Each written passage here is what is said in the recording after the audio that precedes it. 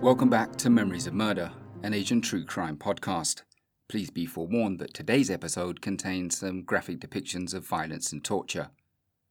Also, I'd love to get your feedback on the show and hear some of the other cases that you'd like me to cover moving forward. So please check out Memories of Murder on social media or leave a review on Apple Podcasts.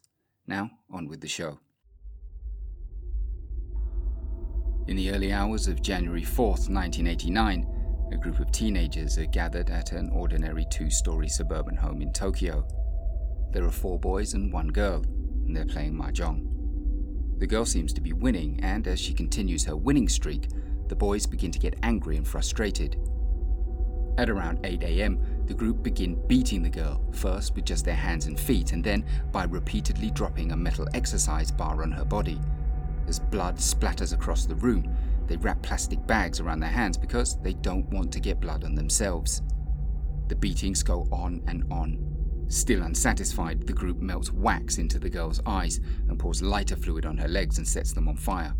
Eventually, the girl goes into convulsions and falls unconscious.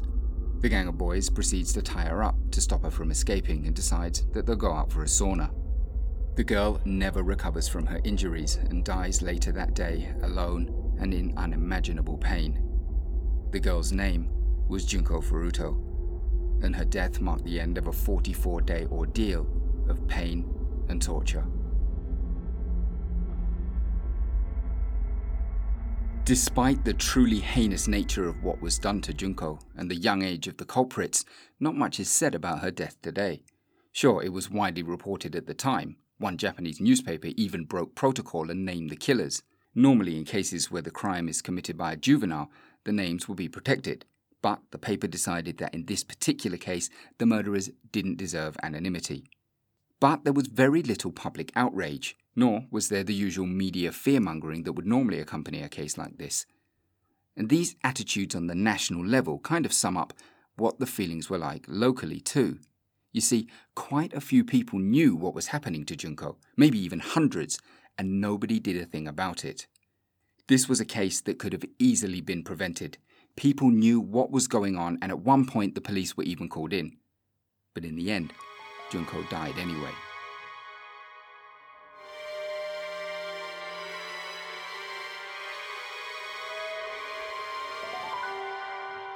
At around 8:30 p.m. on the evening of November 25th, 1988, Junko Furuta was cycling home from her part-time job. It was a job that she liked and a job that she was good at.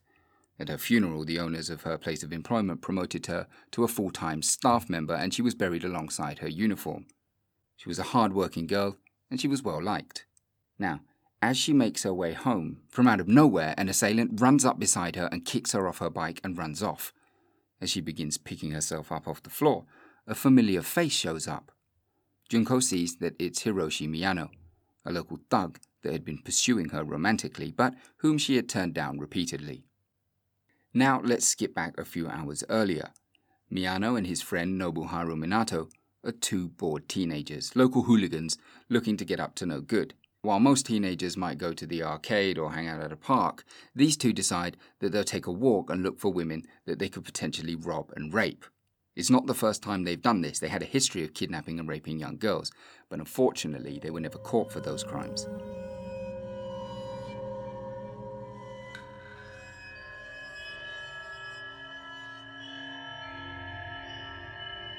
It's already dark when the pair spot Junko riding on her bike coming home from work. Miyano tells Minato to run up and kick her off her bike and that he'll handle the rest. As Miyano rushes in like a white knight and helps up the dazed Junko, he tells her that the guy that kicked her off her bike could be dangerous, that he might have had a knife, and that he'll walk her home to make sure she gets there safely. Despite knowing of Miyano's reputation, Junko decides to allow him to accompany her home. We'll never know if she decided to trust him that day, or if she was just scared of what saying no might entail, but it was a mistake that would cost her dearly. Now, obviously, Miyano doesn't take her home and succeeds in leading Junko to a nearby warehouse. Once they arrive, he explains to her that he's well connected, that he's friends with the local Yakuza, and threatens her and says that if she has sex with him, nothing else bad will happen. After he rapes her, he calls Minato to boast about what he's done, Presumably, Junko is in earshot. He wouldn't have let her out of his sight, and she must have heard what happened next. Minato tells Miyano, "Don't let her go just yet. He and a couple of their other friends want their turn." So at about 3 a.m. in the darkness of a local park, Junko is confronted by 4 boys. Their names are Hiroshi Miyano, Nobuharu Minato, Joe Ogura, and Yasushi Watanabe. They search through her belongings, and after finding her address on a notebook inside her bag, they tell her to do as she's told or the Yakuza will pay a visit to her family. She complies and is taken back to the Minato family home, where she's gang raped by all 4 of the boys. As bad as that sounds, that was just the beginning of Junko's ordeal, an ordeal that would last 44 days and see her subjected to some of the worst torture imaginable.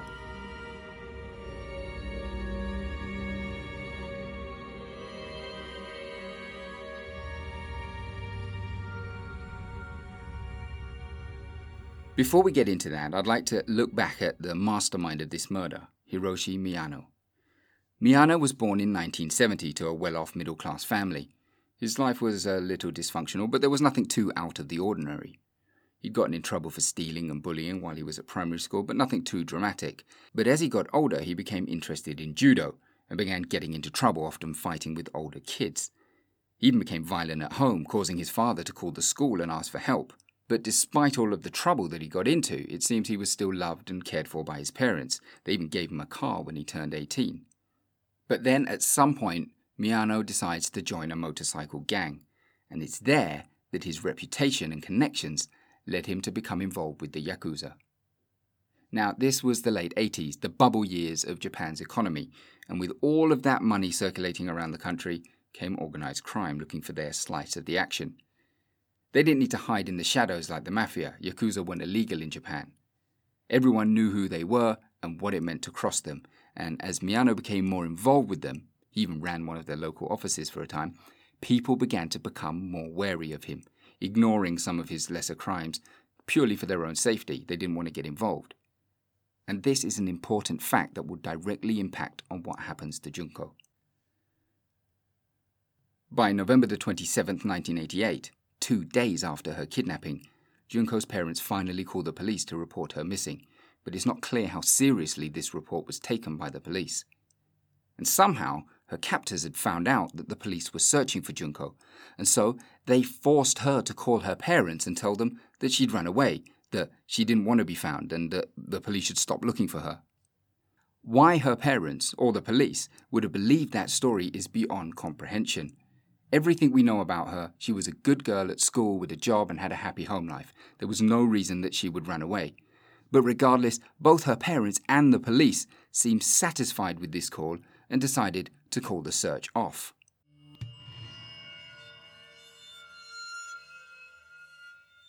Now, for the first few days, Junko's life with the gang at Minato's home must have seemed incredibly surreal. She was repeatedly raped, but she never tries to escape. She's even introduced to Minato's parents and his brother, and at one point, she even shares a family meal with them. It's after this meal that Minato's mother tells the scared-looking girl that she should go home. But at this, Minato becomes furious and tells his parents they shouldn't interfere and that they're not to go upstairs or enter his room from now on.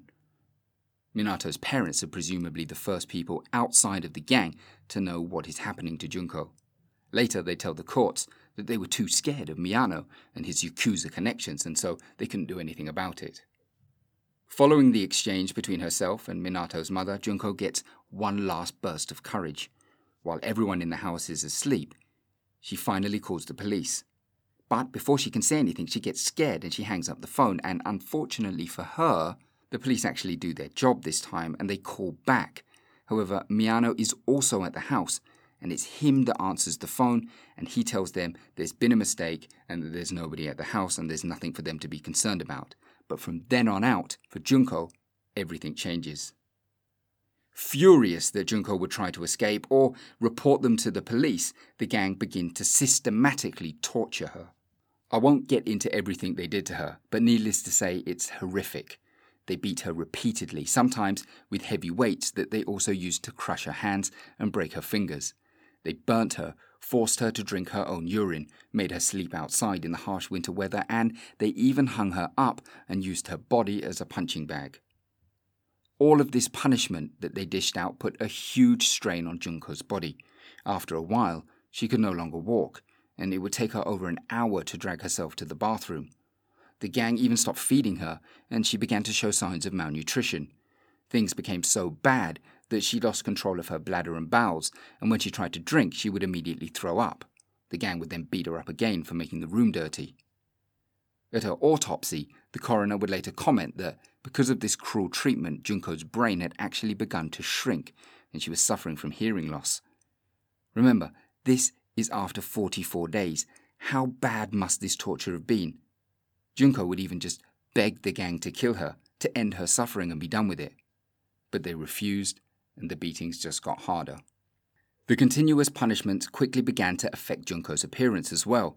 Her face became grotesquely swollen, and foul-smelling pus began oozing from the wounds where the gang had set her body on fire repeatedly. And with this change in appearance, the gang lost interest in her sexually. In fact, they even went so far as to abduct another woman that they gang raped at a nearby hotel.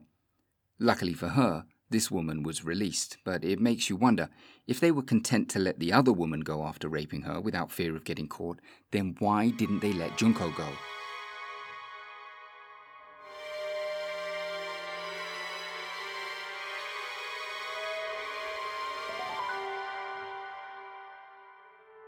We've already established that Nobuharu Minato's parents knew what was going on, and that he also had a brother that was complicit in the crime. But these weren't the only people that had an inkling of what was happening. Court documents suggest that at least 16 other people were involved in the crime, and that's including 3 women. But only 2 people were charged. Other sources suggest that over 100 people may have been involved with raping Junko, although no one else has ever been charged. If this is indeed true, then people in the neighborhood must have suspected something. They must have seen these people going in and out of the house and realized that something strange was happening at the Minato household. The only other people to be charged were Koichi Ihara and Tetsuo Nakamura, whose DNA was found on Junko's body. Koichi Ihara claims that he was bullied into participating in Junko's rape. He told his brother, who then told their parents, who then told the police. 2 officers were then sent over to investigate the Minato residence. And this is perhaps the most infuriating part of the case. The officers went to the house, they rang the doorbell, and when somebody answered, they asked, "Are there any young girls inside?" They were told, "No, there's not. You can come in and search if you like." But they declined. If only they'd gone in. This was just 16 days into Junko's abduction, long enough that she would have already been showing signs of her physical abuse, and they could have put an end to it right then. Junko would have been reunited with her family, and that would have been the end of it. But in the end, their failure to conduct a proper search meant Junko would die, and the 2 policemen would lose their jobs. To me, it's unbelievable that all of these people could have known about Junko. Even if people were scared of repercussions by the Yakuza, surely such a large group of people, an entire neighborhood, could have done something. How could only one of them have had conscience enough to say anything? After hearing of the viciousness of the crimes, I wonder if the Yakuza would have even protected Miyano and the gang anyway. They're not known for these type of crimes, and such actions by their members would ruin their standing in the community. It's not something that an organization such as the Yakuza would have wanted, especially at the height of Japan's economic power. But in the end, despite the number of people that knew about the crime, it was the gang's own stupidity that led to their capture. On the night of Junko's death, after the gang had finished playing mahjong and Junko had received her final beating, the gang had gone on to a sauna and then on to another hangout spot run by the Yakuza. They soon get a call from Minato's brother telling them that Junko isn't breathing and that she appears to be dead. Now, instead of going back to check the body, calling the police, doing something that could have possibly saved Junko, instead, Miyano goes out, gets hold of a cement mixer, an oil drum, and a truck, and the gang go back to the house, grab Junko's body and stuff it into the drum and then surround it with wet cement. This is what led to the murder being known as the concrete-encased high school girl murder. I'm sure that translates much better in Japanese.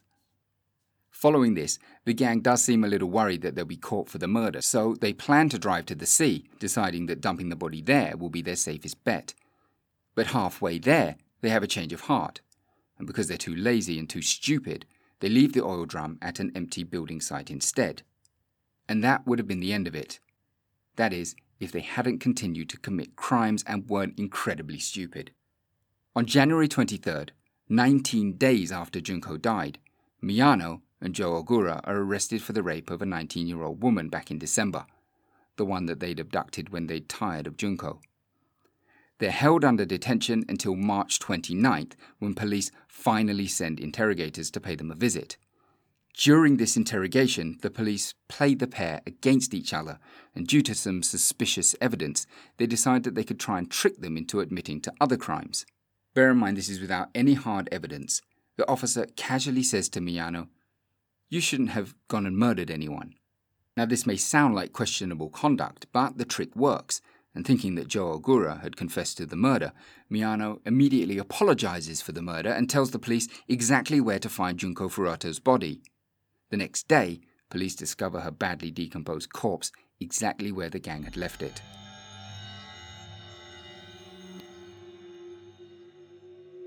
If the crimes against Junko had been enough to shock you, what happened during the sentencing will leave you even more horrified. Each of the gang were given what many believe to be incredibly light sentences given the viciousness of their crimes. Because each of the boys pled guilty, the judge decided to be lenient, sentencing them for just bodily harm resulting in death rather than murder. He even went so far as to say that the gang had shown deep remorse and had pledged to become better members of society in the future. Hiroshi Miyano was given 17 years, which was bumped to 20 off of a failed appeal. Nobuharu Minato, who originally received a 4 to 6 year sentence, was resentenced to 5 to 9 years on appeal. Yasushi Watanabe served just 7 years in prison, while Joe Ogura spent just 8 years in prison. Today, all 4 members of the gang have been released from prison. The murder of Junko Furuta is especially sad, as it feels like not only could it have been prevented, but that justice wasn't truly served. As adults, the gang would have served life in prison, or perhaps have received the death penalty. As it stands, they were released in their mid-30s and allowed to return to society and live relatively normal lives. Furthermore, the case itself seems largely forgotten by a wider Japanese public, perhaps because of the shame felt by those involved and the failure to provide justice to the Furuta family. The case was adapted into several novels and movies, but outside of its shocking details and entertainment value, it's not much talked about today. It's also sad to think of Junko. It's easy to ask, why didn't she try to escape? But the answer to that is that she probably thought that she would be released, that it would all be over soon. By the time that she realized it was never going to end, she could no longer walk, and it was too late.